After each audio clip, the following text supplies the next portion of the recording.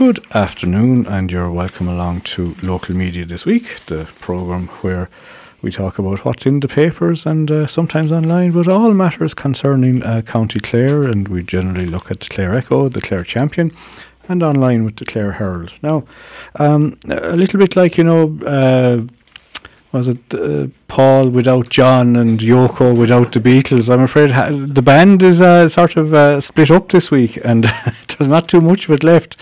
So the sub is in sort of trying to keep control of the two stalwarts that are here. So I have Pat O'Brien and David Fleming. So it's a threesome this evening where we'll be trying to sort of police you along and see how things go. So, gentlemen, a very good afternoon. Good afternoon to you, both. Good afternoon, Luke. Right, now, listen, we spoke last week in relation to the Clare 250 and the Cancer Centre, and David, I think you alluded to the fact that there was obviously a little bit more to this than meets the eye, and Dan Danaher has on page 1 and page 2 in the Champion, I suppose you'd say a follow-up article, and its regulator called in to Cancer Centre. Yeah, and I suppose that was inevitable. We were thinking that might happen last week, and sure enough, the regulator has been asked to address a number of complaints. The Champion understands that 5 people, 2 of whom are themselves cancer patients, have written to the charity regulator expressing transparency and governance concerns about the Clare 250 Cancer Centre CLG. So the regulator is a state body, legislative body, statutory body to regulate all charities, and it was set up in the wake of, people might remember, the controversies around Rehab and Goal and a few other high-profile charities. And they have a lot of power. They have the power to close you down, and the power, I think, possibly even to fine, but certainly to sort things out. So the company, Dan Danaher relates there what the company says they're supposed to be doing. Yeah, there's a bit more meat on page 2. David, there is a bit more meat. Yeah, there is. And the last week, the Champion revealed the total from proceeds of the annual Clare 250 cycle from 1995 to 27 was 4.2 million, and the proceeds from this cycle were used to fund annual trips to Lourdes for cancer patients and to fund the development of Clare 250 Cancer Care Centre. And it goes on and talks about what other costs and sums were spent on. And how they were trying to count. There's an awful lot of figures in there, which we won't bore the readers with. I mean, a lot of that article is to do with figures, but that unfortunately is what the regulator is trying to investigate now. How the charity was regulated, and is it doing what it's set up to do? Because one of the accusations made, or one of the allegations made by some of the complainants, was that the centre is not open every day. And that was denied by the Cancer Centre, in the 250 Cancer Centre. So we don't know actually what's what. And I suppose once the charity regulator does its report, then we'll know. Yeah, like we said, the tail end of the article there, Dan has... there's a question in relation to why a Rowan cancer patient, Lorraine White, has been blocked from Clare 250 Cancer Centre social media platforms. The Board of Trustees replied, Miss White has continually stated that the centre has, quote, never been open to close for COVID, which is completely false. And then apparently there's a social media post in relation to it. And, like, it's there for everyone to read, but as we alluded to last week, this is just sad. Okay, because as I said, David, the cycle was probably before your time in East Clare, but all of us here in East Clare. Money raised. Yeah, but for such a great cause, and I have no doubt that great work has been done. Yeah. But unfortunately, there are issues. Yeah, and. There's another article there, Luke, on page 4. Letters provoke anger and concern in cancer patients. 3 Clare cancer patients were recently included in a Clare in the Clare Champion. Clare champion photograph with a statement made about the Clare 250 Cancer Centre has received an anonymous letter containing a prayer card. All the letters were addressed with the person's name, care of the Clare 250 Cancer Centre, Ballycliffy, Rowan in County Clare. There was nothing included in the letters that would suggest the centre is connected with the Clare 250 Cancer Centre. They include a card with the following prayer: "O Holy Spirit, please help and guide me. Say this prayer 3 times plus per day." Lorraine White, who is a breast cancer survivor, expressed her surprise with receiving this letter and wondered why the sender hadn't provided their own name and address. So there's a lot of stuff going on. Yeah, that's getting dirty, like you know, and there's a photograph there of Lorraine with these letters, which are addressed to her at the cancer centre. So. They were sent to the centre, which she has made a complaint about.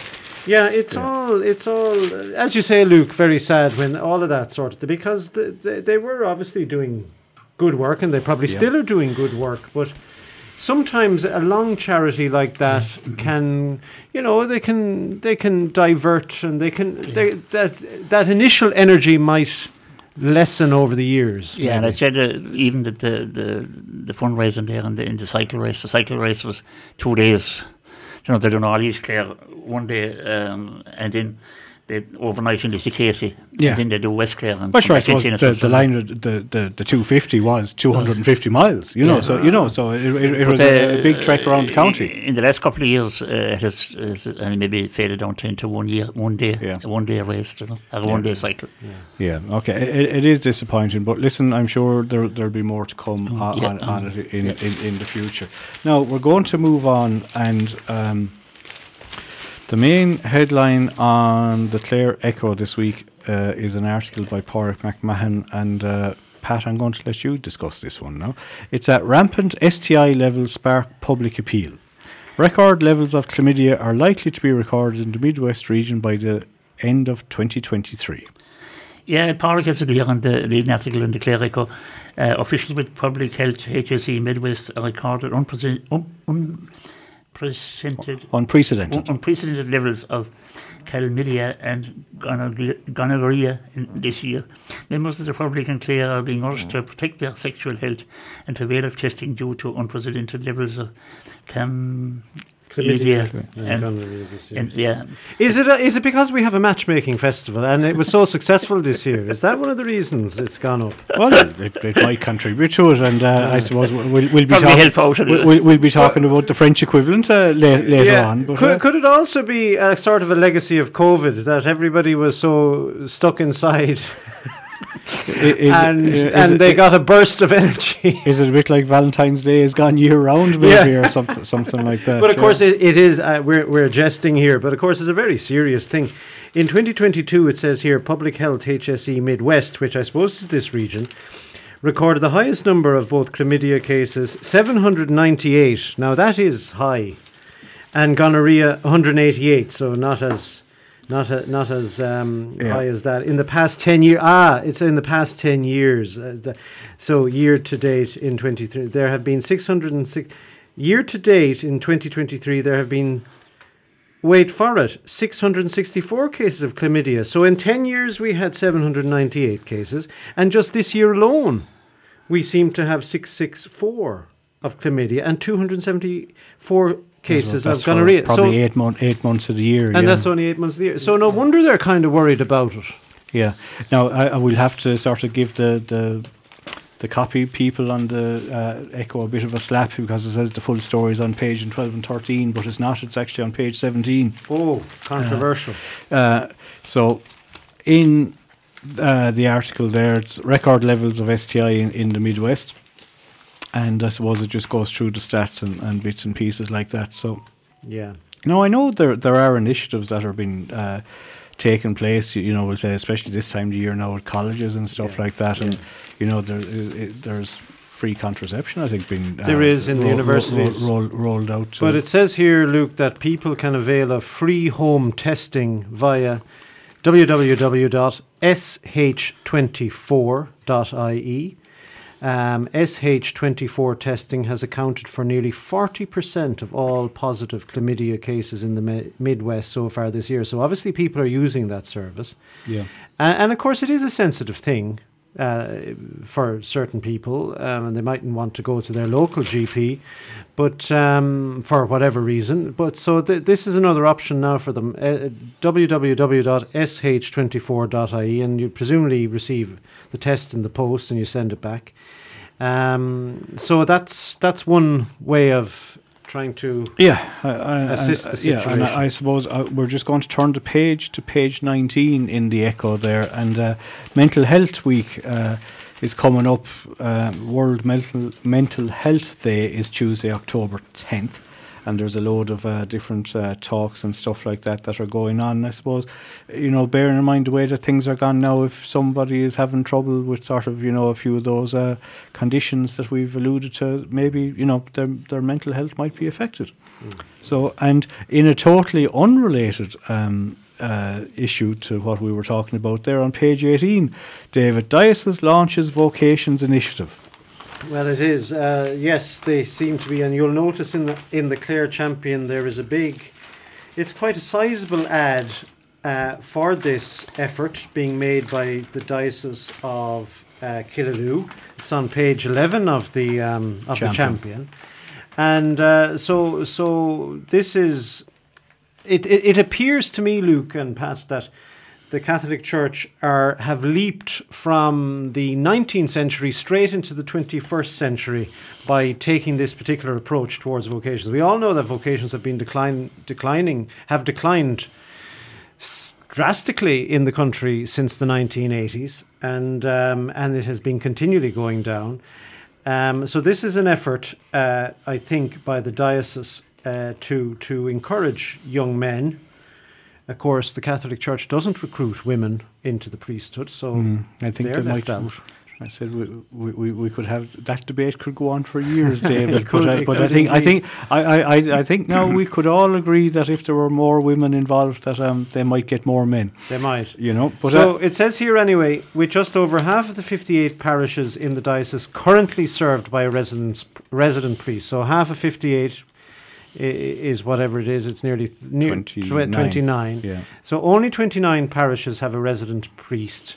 Vocations Director Father Iggy McCormack, who is pictured there in the Echo with seminarian Mark Nestor from Ennis, who's a seminarian in Maynooth. Father Iggy McCormack, who's at St. Flannan's, says there is hope the 3 vocations recorded in the diocese during the past 12 months can be built on during the year for vocations to the diocesan priesthood.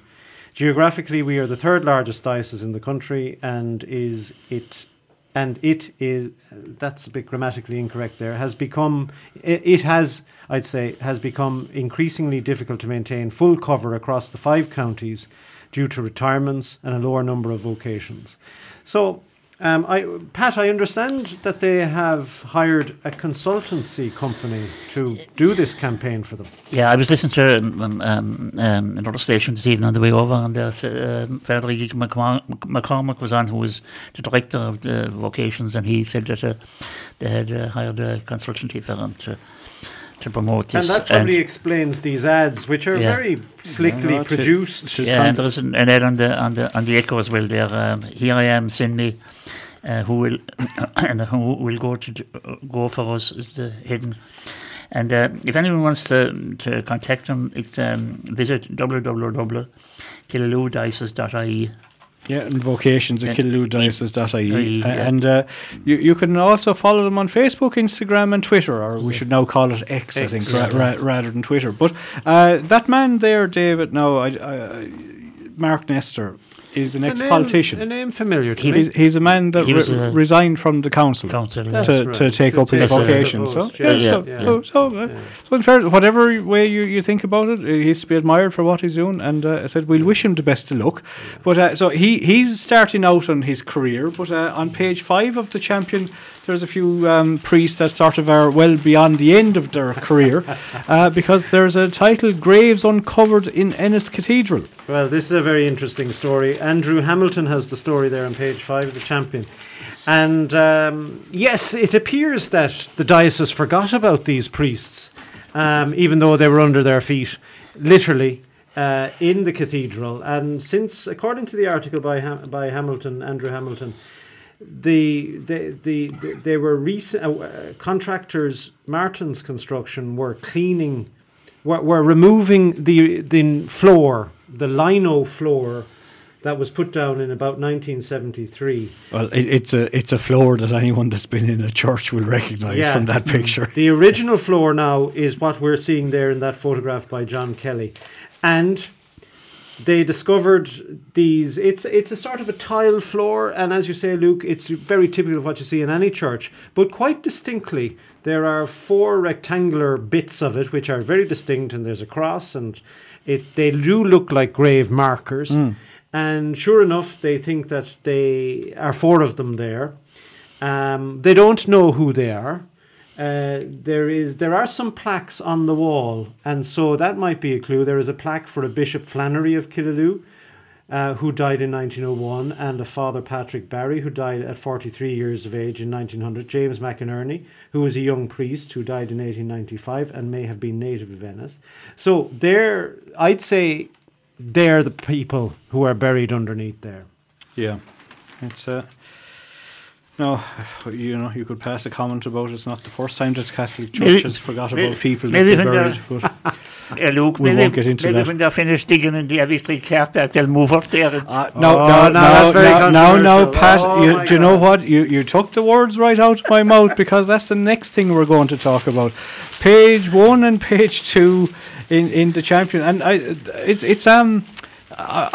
was going to say things are getting a bit dirty, but sure, they've been dirty for a while, and it's a bit like now David, you spoke about consultancy firms earlier for the Catholic Church, but the DAC 2040 DAC had to hire a PR firm with all the grief they were getting over the previous activity. But anyway, a war of words has heated up. They have 10 million to spend, Luke. They have a 10 million fund. Yeah, exactly. No, and I suppose the article on page 1, The Champions by Sharon Dole and Darcy, who we're going to talk about just a little bit in the second half, but the war of words between Ennis 2040 DAC and Save Ennistown has heated up in recent days, with Ennis 2040 DAC responding to claims made by the voluntary group about the Ennis Street car park, or the Abbey Street car park. So go on, Pat, take it away. Claims at the start of an archaeology league at the car park last week ahead of a controversial plan to develop the area. The Save Ennis group has described the redevelopment as destructive to the town. The big thing it is being referred to locally are excavations undertaken by Archaeology and Built Heritage Limited under licence to investigate the ground at the site and obtain archaeological. Archaeology, I hate to pronounce it properly, Luke. Yeah, there's a lot of big words in the papers this week. We'll all be struggling a little bit. Archaeological heritage and information. It is hoped the findings will shed light on the heritage of the site before any proposed development, and will inform the design process for the landmark building. Yeah, so I heard this fellow from the 2040 on the radio there during the week, and he was answering all the questions that was put him, and he said that when this dig is done, that was going to decide on what kind of a design the building will take. That seems very strange to me. Usually you see when an archaeological dig happens, you upset the archaeology, you even remove a bit of it, unless now it's very significant and they can leave it in place. But usually they kind of destroy the site. But to learn about it, it's good destroying. But the war of the Abbey, War of the Words, Ennis 2040. I'm now gone to the Echo. It's page 10 of the Echo, and there's a nice picture there of the Save Ennistown group at Harmony Bridge there, and the Abbey Street car park is there at the back, and you can kind of see the construction work or the archaeological work going ahead. But anyway, Ennis 2040 have come out of the traps. This is the company now. I think David, this is the PR firm hired by Ennis 2040 DAC have come out of the traps. They have, and they have said that false claims made in the papers last week and they've said that the company is not a private company. It's 100% owned subsidiary of Clare County Council. It is a not-for-profit, and the members of the board consist of public, private and local elected representatives which give their time voluntarily.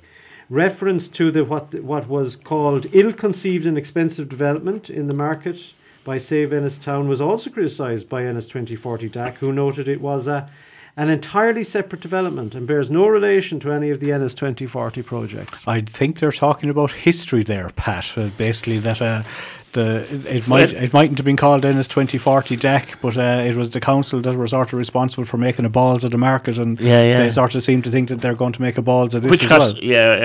People of Ennis said that. He says the people of Ennis. Remember the market street which cost 1.3 million, and there was another white elephant. Yeah, and I don't think anyone can deny that that's literally what it is. Now, the Save Ennis people committee were on the radio as well, and they said that the Clare County Council had 300,000 a year money out of the Abbey Street car park. In parking fees? In parking fees, that's a significant amount of money, Pat. It is a huge amount of money. It is a significant amount of money. And what I'm uncertain about is when they build this building, will it be leased to people or will they sell it? Oh no, it's going to be leased out to... because it is public property after all. So presumably you'd be thinking they should be getting more than 300,000, would they? They would hardly get that, would they? Well, they have a commercial development in the bottom and office space in the top. Yeah. But sure, I don't know. If you were going into the bottom of that as the head of a company, they'll go into the bottom and you go in and this building is there, and the first thing you'll be asking to know where the customer's going to park. Yeah. Nationally at the minute, the vacancy rate on property office space is, I think, in the region of 16%. That's nationally, and you'd imagine that it's a bit higher in Ennis, I think. I would imagine that it is, So if so just sort of potentially say that if this was built in the morning, you said that, well, straight away 20% of it isn't going to be open. Now you would presume, though, and of course it does change very quickly, and but you'd presume these are intelligent people on the board of this company, and they've got research and they've got data that tells them this is the best thing. I would hope now. And I would, if I was a member of the Save Ennis group, or if I was a concerned citizen, I'd be asking them to show us the data on which they've made this decision. Well, I think that's sort of part of the problem, that they're saying that, they'll come out and tell everybody what it's all going to be. And they've alluded to, in the articles there, that said, oh, well, when the big dig is done, they'll be able to give a better idea of it. I'm sorry, no, that doesn't wash. To me, it looks like I don't know if now maybe the council are all knowing and they have got the sort of stats and figures to back it up to say that it's going to work. But this whole thing in relation to parking and all the rest of it, Ennis is never the easiest of places to get around because of its nature, right? And you sort of say that if they say that the future is that we're going to have buses and all this type of stuff, well, that's very well and good. But I said, Pat, if you're coming in from the bridge or David, myself are coming in from Tuamgraney, where are we physically going to hop on the bus to bring us into town? Where is the park and ride facilities? And you see, it's all right for all that stuff, and they have all these buses around these Clare now and all around the county, and they have 3 of them passing my house, I think, going to Limerick every day. But you see, all this thing should have been done years ago, where you had buses provided, because people are used to getting. I'm used to going out now and getting into my car and going to Ennis or going to Limerick or going to Tulla or going to Scariff. And I'm not going to be going around checking to know when the bus. If I didn't have a car, maybe I'd have to do it. Yeah. But the fact that You'd be nearly entitled now to the free bus, would you? I would, yeah. Would that encourage you at all? I actually think if all public transport was free to every citizen, it would create. It probably would. It might change a few attitudes. No, I'd be the same with you. Like there are certain people who who won't because they're not used to it. Whereas if you do live in a town or city, you're probably used to the bus, you know. But Ennis is, even with buses, Ennis would be clogged up very quickly. Yeah, totally. Yeah, it would. Now, we'll move on from that, and we're going to go north-west to page 14 of the Clare Champion, and to a topic that's close to both your hearts, and that's the Lisdoonvarna Matchmaking Festival. Andrew Hamilton has an article there in the North and West Clare page in the Champion, page 14, and says, amid all the hype surrounding the Rugby World Cup, the Lisdoonvarna Matchmaking Festival will be making headlines in Paris this week at a special event organised by the Franco-Irish Ball Association. Now, Pat. And that's not a rugby ball, I don't think, is it? I don't think so. I think this is a... Yeah, well, I think that article we were discussing on the front of the Echo there a while ago might be very relevant around Paris, so it's all Irish people over there. The end of the article basically says it's a Franco-Irish ball will see 2 lucky participants chosen as Queen of the Burn and Mr. Lisdoonvarna, as was traditionally done at the Last Chance Dance, which closes the festival on the last weekend of every September. That's a brilliant name. Yeah. The Last Chance Dance. And then we hope we can entice Willie Daly and his daughter to come to Paris soon. He believes that love is waiting for everyone. It's there just waiting to be found. When it is, it's a lovely feeling. Paris is a magical place, and so is Lisdoonvarna. The alchemy between the two places could be fantastic. Now, it's the first time I've heard Paris and Lisdoonvarna sort of be linked together in the same sentence. I think I know which one I'd prefer to go to be honest. But there's obviously some sort of a ball or something happening over there, and there's a picture of, I presume it's a model named Liv Monaghan. No, she's a Cork musician, multi-talented singer, and she's also a costume designer. Well, there you go. And she probably designed this particular outfit wearing the 2023 Paris Lisdoonvarna dress, if you don't mind. So she's going to be there, I suppose. But yeah, so what more can you say about that? Except, yeah, we're a bit away from St. Valentine's Day, though. So yeah, when is this ball going to hit, Luke? There's a lot of rugby. There's a lot of rugby supporters and over they don't there. want to be distracted.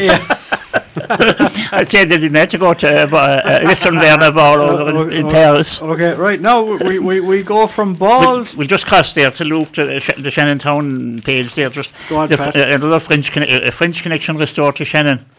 Oh, yes. An Oerlinger Shannon Paris service commenced on last Friday on the first flight where many Irish rugby fans travelling to Ireland versus South Africa match. Mary Conklin, CEO of the Shannon Group, said after a busy peak summer season, it's fabulous to see passengers aboard the first flight to our new Aer Lingus service to Charles de Gaulle, in addition to wearing a gateway to the Rugby World Cup.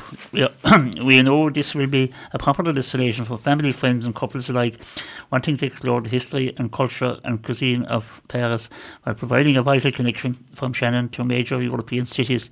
So it's I think this is brilliant because Paris is the capital of France, and to have Shannon connected to the capital of France is a big deal. Yeah, I know it was there before. What would you? I don't know. Did you follow the national story with Ryanair pulling I think 10 flights out of Dublin recently? I haven't, David. Well, we don't really care about Dublin, David. That's to do with charges, I think. It is. It's to do with additional charges. Now, it's no benefit to Shannon because they're just simply moving they're just cancelling future flights. Now, is it Ryanair, of course, constantly revise their schedule, so they might be making a bit of hay out of this, but it is a bit of a spat between them and the Dublin Airport Authority. Yeah.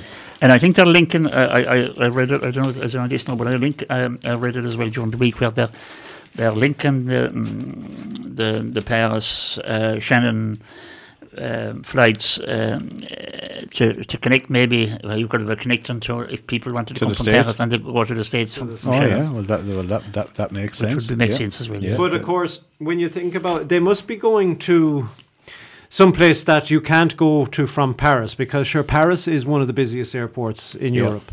But there is a new flight or another recommenced flight. The Delta has come back to Shannon, and they are returning their New York JFK service, which which I think was popular. It means a bit of competition. Yep.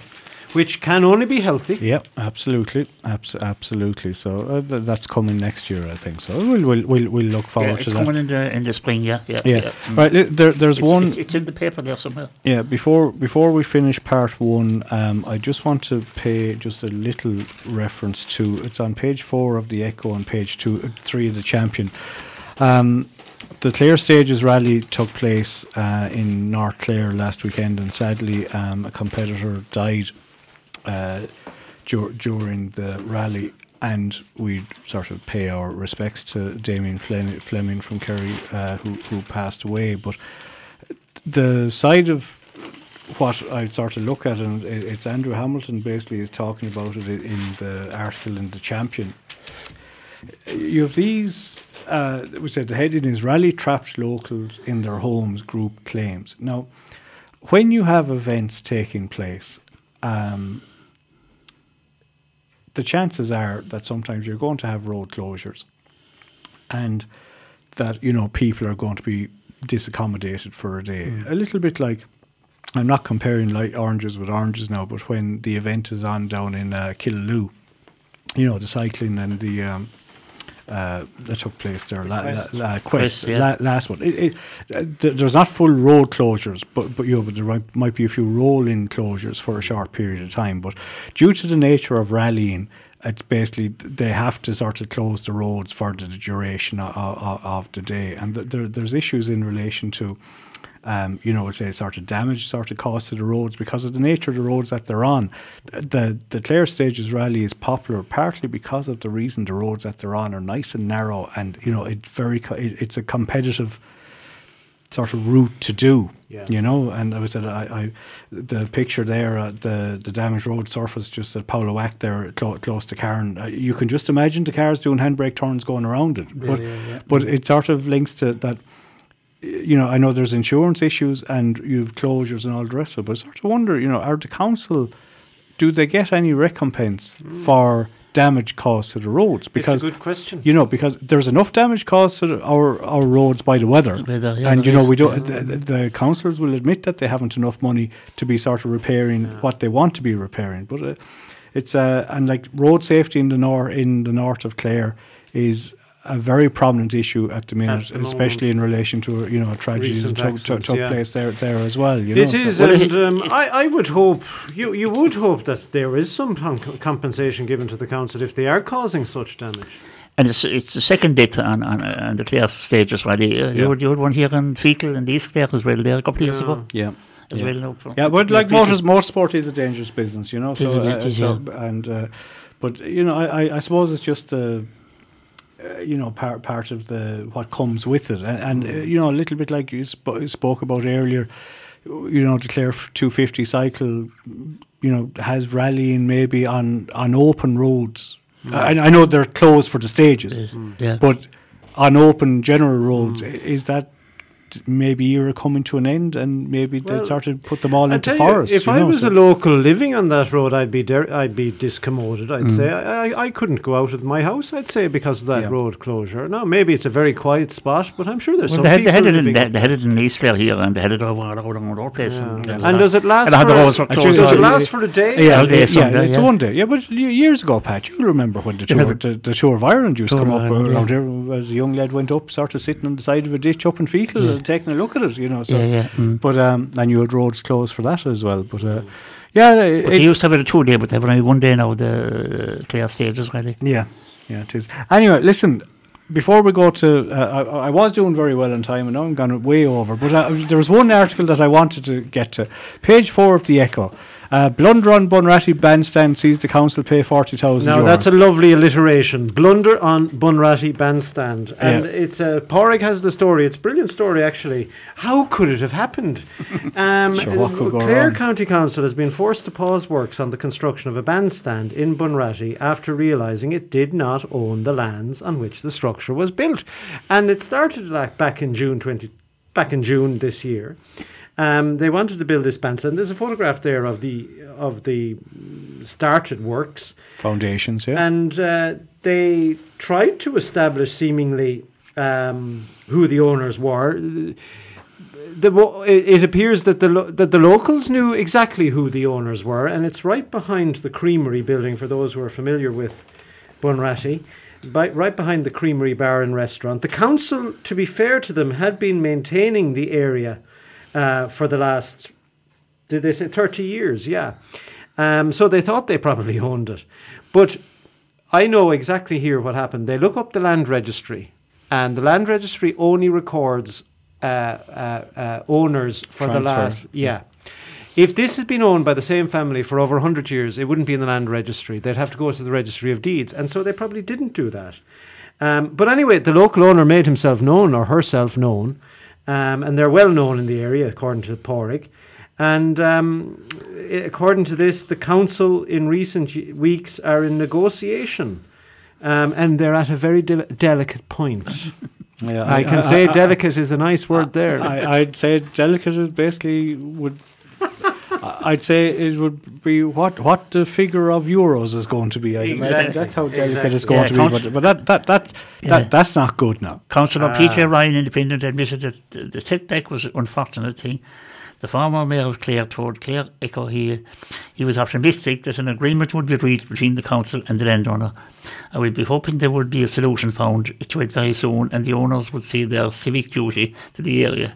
No, that's They a have bit message of pressure. links- they have That's a message bit of links to the unfair area. pressure. Yeah, but I take grave issue with that now. I said if the authority deemed to be capable of looking after our county They didn't know that they didn't own a piece of property. I'm afraid that there's a bigger issue at heart It is a there. big risk. And to be calling on a person's civic duty to kind of sorry come now. up now and solve this problem. I mean, that's private property, and if it was my property, I'd be looking for a very large sum in compensation, and I would be saying you have to restore what was there and get out of it. Oh, now you could be talking about Mullaghmore now, David, putting things back to where they were. Listen, right, we're done. Pat, anybody alive or dead this week that we need to take care of? Well, Credence Clearwater Revival, Luke, did you ever hear of them? Oh, I'm not that young, Pat. Of course I did. Yeah.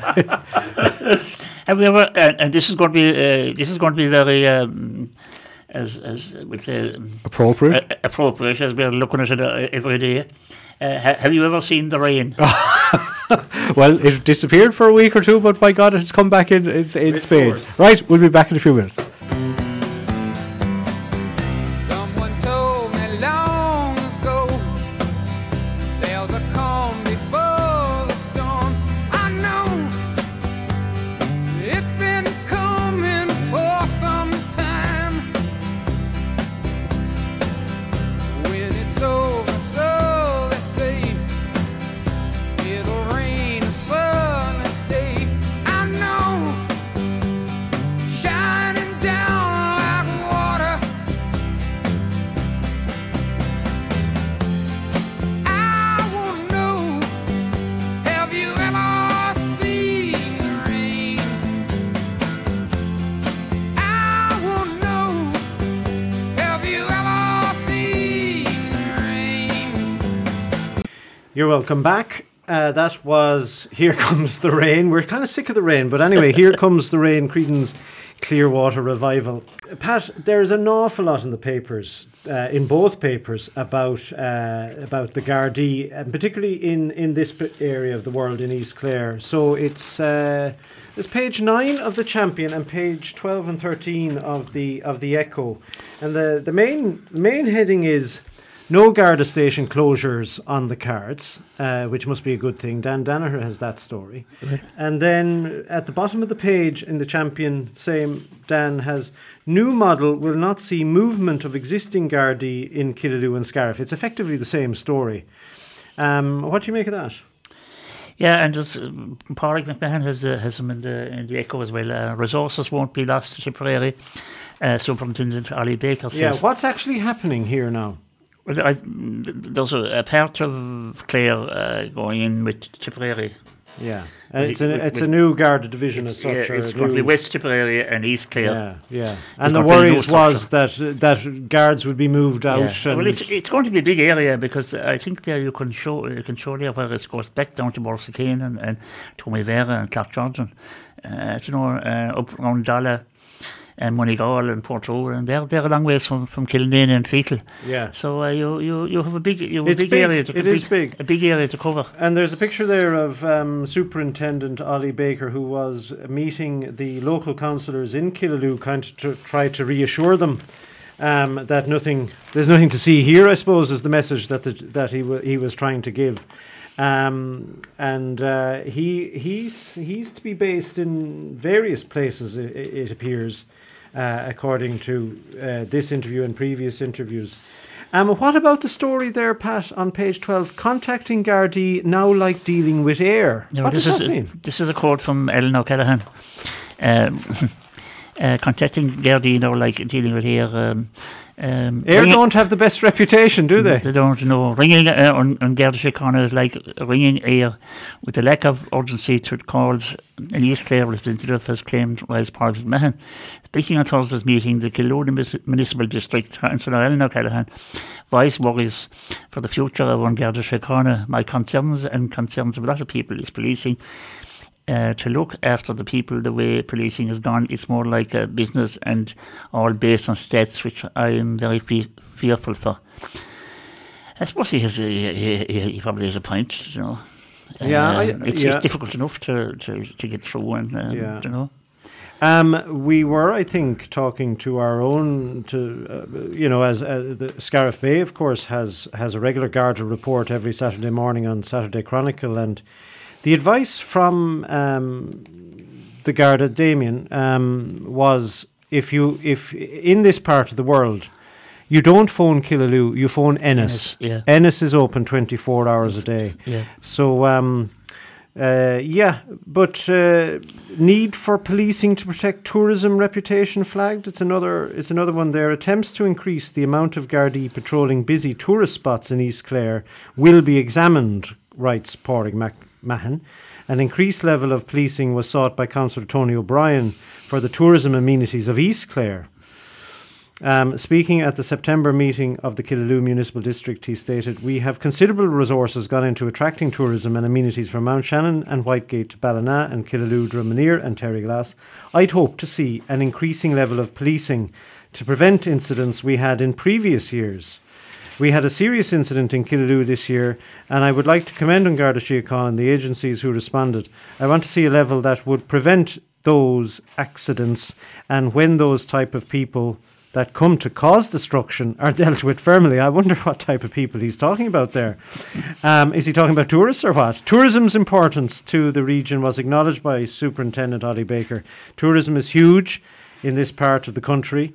When the new bridge opens in Killaloe, it will open this part of the county. It is a more niche tourist market than West or North Clare, but it is still very valuable, he says. What do you make of that? Yeah, I suppose you would have issues there with jet skis and things in around the Killaloe. Is that what? Do you think is that what they were talking about? It's probably part of it anyway. That they're in the I think the earlier. But sure, isn't it very hard for the guards to stop that sort of activity? Because it's not illegal to have a jet ski, is it? Well, now I know that you could be breaking bylaws if you go too close to particular areas. There's some bylaws I think there, and they were to upgrade them whether they have. But sure, come here to me, Pat. I'm on my jet ski. I've just broken a bylaw. How is a guard going to catch me on a jet ski? I don't know if there's a jet ski division in the Killaloe or a jet ski section. The special. It's probably all a grey area. Yeah. You know. We saw, of course, recently the guards, the Navy, the Ranger Wing, and the Customs all operating together to get onto a ship in the ocean. So maybe we'll we hope we won't be seeing that level of activity in this area. But anyway, encampments and speeding are the big issues. Joe Cooney says here at the Killaloe Municipal District. Yeah, I suppose these are the illegal encampments. He's referring to the encampment in 6 Mile Bridge, and it appears the law. There's no binding law on that either. So the law is the response that the guards can't rely on current legislation to deal with illegal encampments. Yeah. Mm-hmm. So they're stuck between a legislative rock and a hard place on that matter. Anyway, there's an awful lot in the two papers about the Gardaí, but I think we'll probably move on. Okay.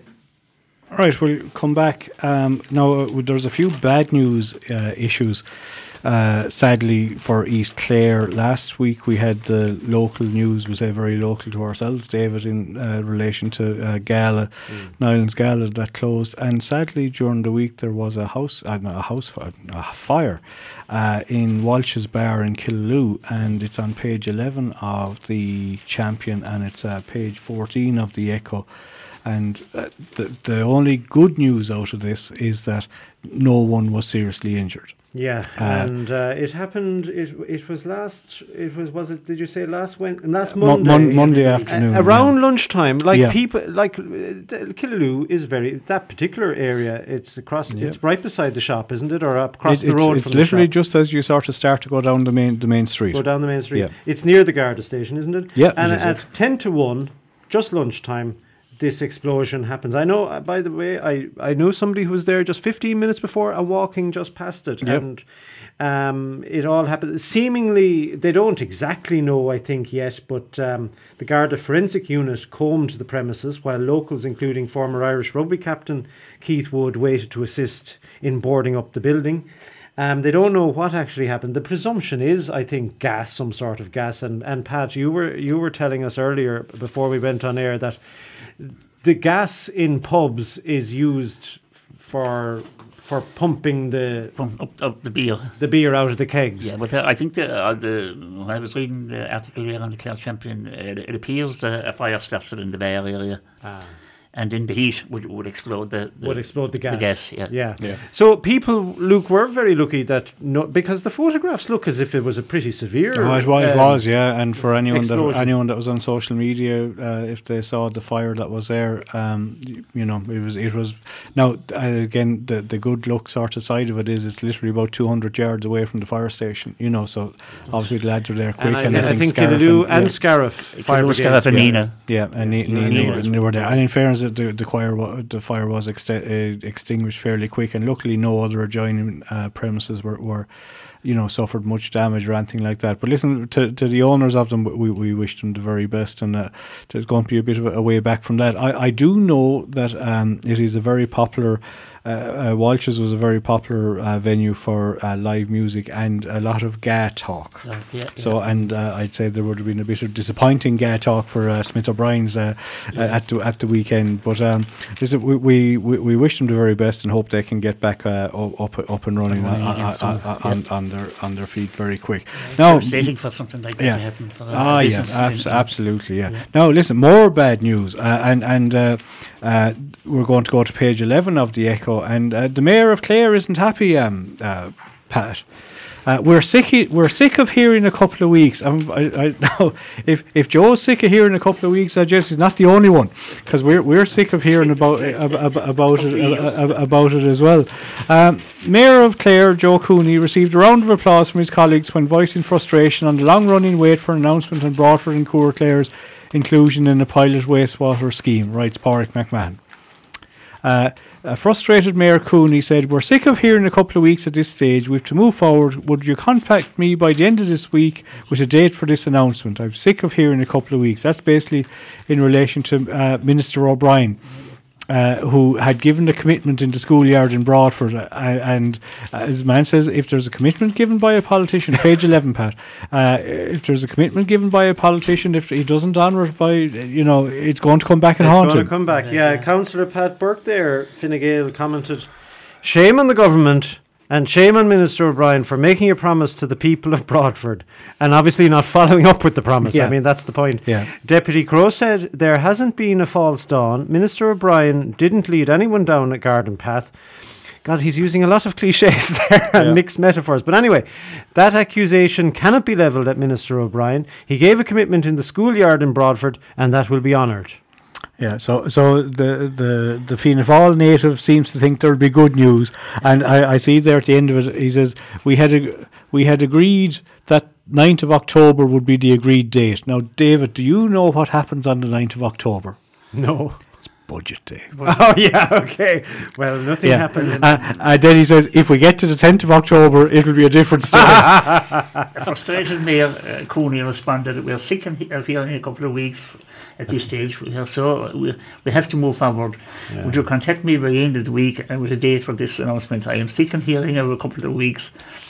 So does it, Pat, Pat? It does suggest though that Well- it's happening, but that they just haven't announced it. I know, yeah, but like he came to Broadford there. That's over when did a he year come? ago, I'd Over say, a Pat. year and a half. Yeah. Yeah, It's a long last time spring, 12 ago. months. Yeah. And he came and he said that he told them that there'd be good news in a couple of months. Right. Well, there's a couple of months and a couple couple of of years months. now gone.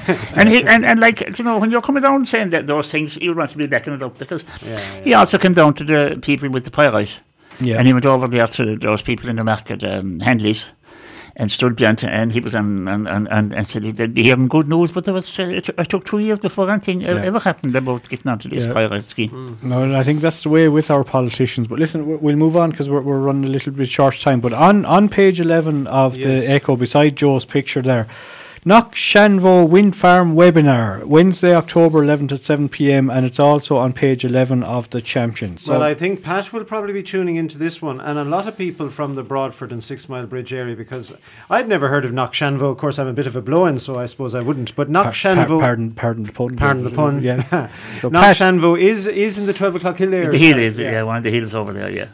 So I mean, you've known that this might be coming for a while, but this sort of the public consultation. Well, there have now? been a few articles on it, and this is probably the part where they'll be consulting with people.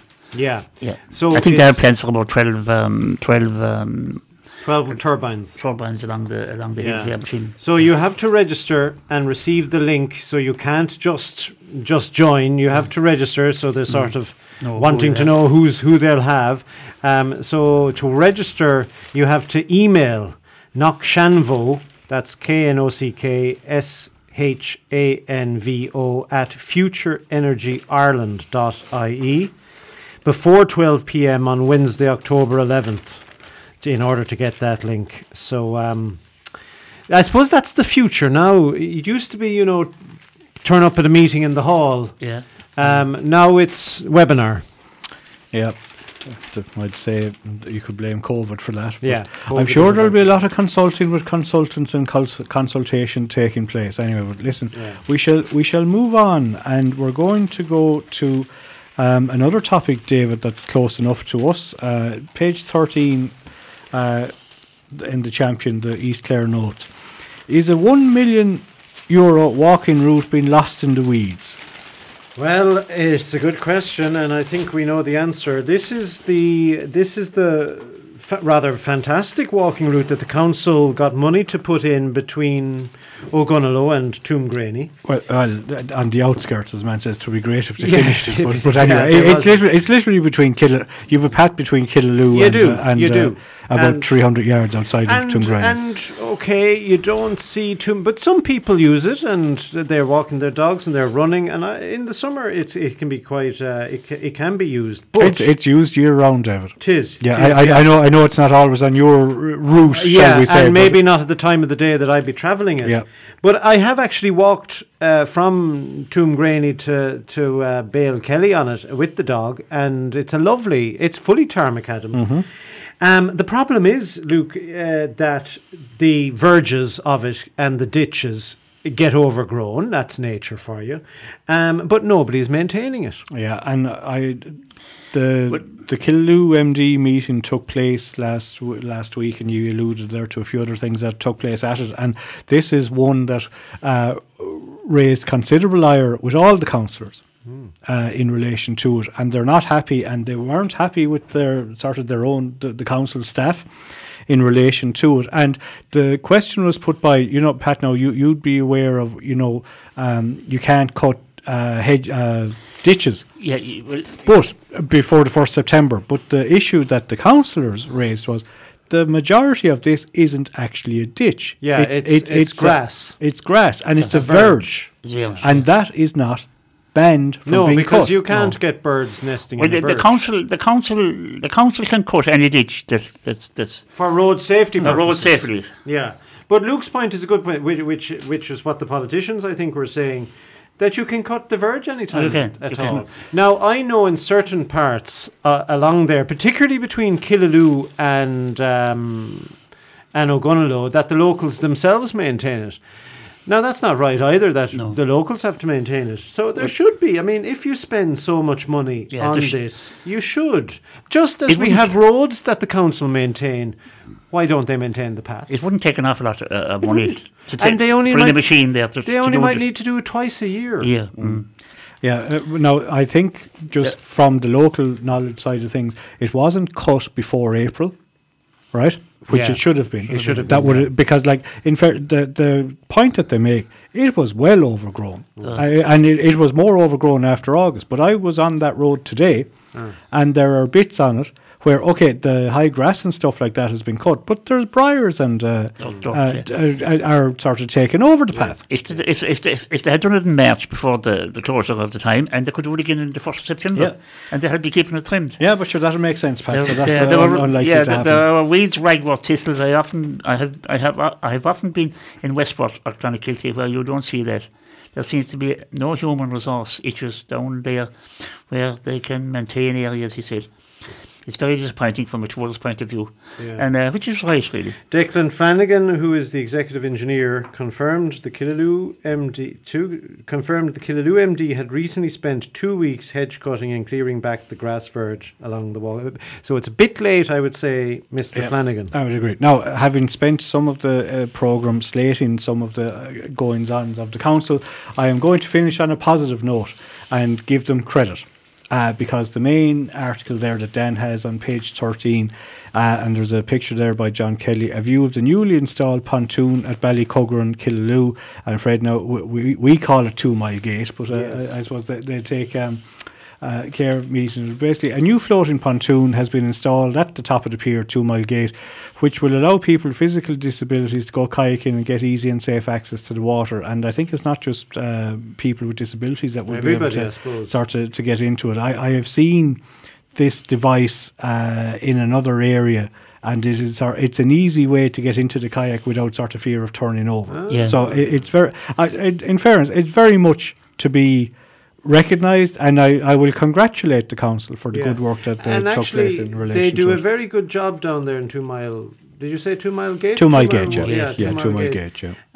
Like, it is very well maintained. So when they put their minds to it, they can do it all right. And but it's a very popular spot at all times of the year. And I know a lot of people swim down there, so this presumably will assist them too.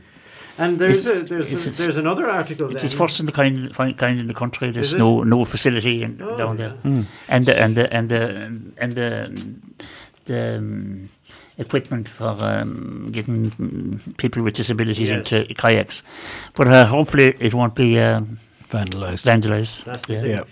Paddy Collins there is pictured at Ballina Riverside Pool, just underneath that article. So there's a bit of a swimming theme going on there. A strong summer season at Ballina Riverside Pool, and just goes in for people in the area. It goes into a little bit of detail on what is happening and how much it costs, and the level of activity. Is a very popular amenity for Killaloe and for others who want to go down. Yep. Of course, you just want the weather when it's an outdoor pool. Well, that's true too. Right, listen, I think we're done. So hopefully the three of us have we're not done because sorry, Pat. Right, go on. Just there, look. There was a book launched there recently. Clare J in the Championship 1887 to 2023. It's by Seamus O'Reilly. Seamus was owner and editor of the Clare County Express for 40 years. Yep. And he has put huge amount of time and effort into a new book which chronicles the Clare hurling and football county teams from 1887 up to 2023. And it's a huge booklet. And it is. If people might remember the old telephone directories, well, that's the size of it, and it's a lot heavier. It's a big directory. And we just tell people about it out, and if they wanted to buy and anybody who is interested in the history of GA. Where would they get it, Pat? Well, you can get it, you can contact Seamus O'Reilly. And I suppose it's probably in a few of the bookshops in Ennis as well, I presume. Well, I think Seamus O'Reilly, Clonkilna, Ballykelly, Ennis, County Clare, or clarecountyexpress@gmail.com. There you go, Clare County And Express. the phone number is 085 745 0455, and we'll be having him on Saturday Chronicle on the 14th of October. He'll be out talking Perfect. about the book. Great stuff. Right. Our own programme is sponsored by Ruth Griffin Photography, and I want to pass on our thanks to Ruth for same. And Pat, we're going to finish up with... Well, we're meeting Scotland next in the Rugby World Cup, Luke, and of course we'll play the Flower of Scotland, and hopefully they won't be singing it next Saturday night. Fair enough. Fair enough. All right, listen, that's it from us this week. Hopefully the band will all be back together next week, and so from us for now, goodbye and take care.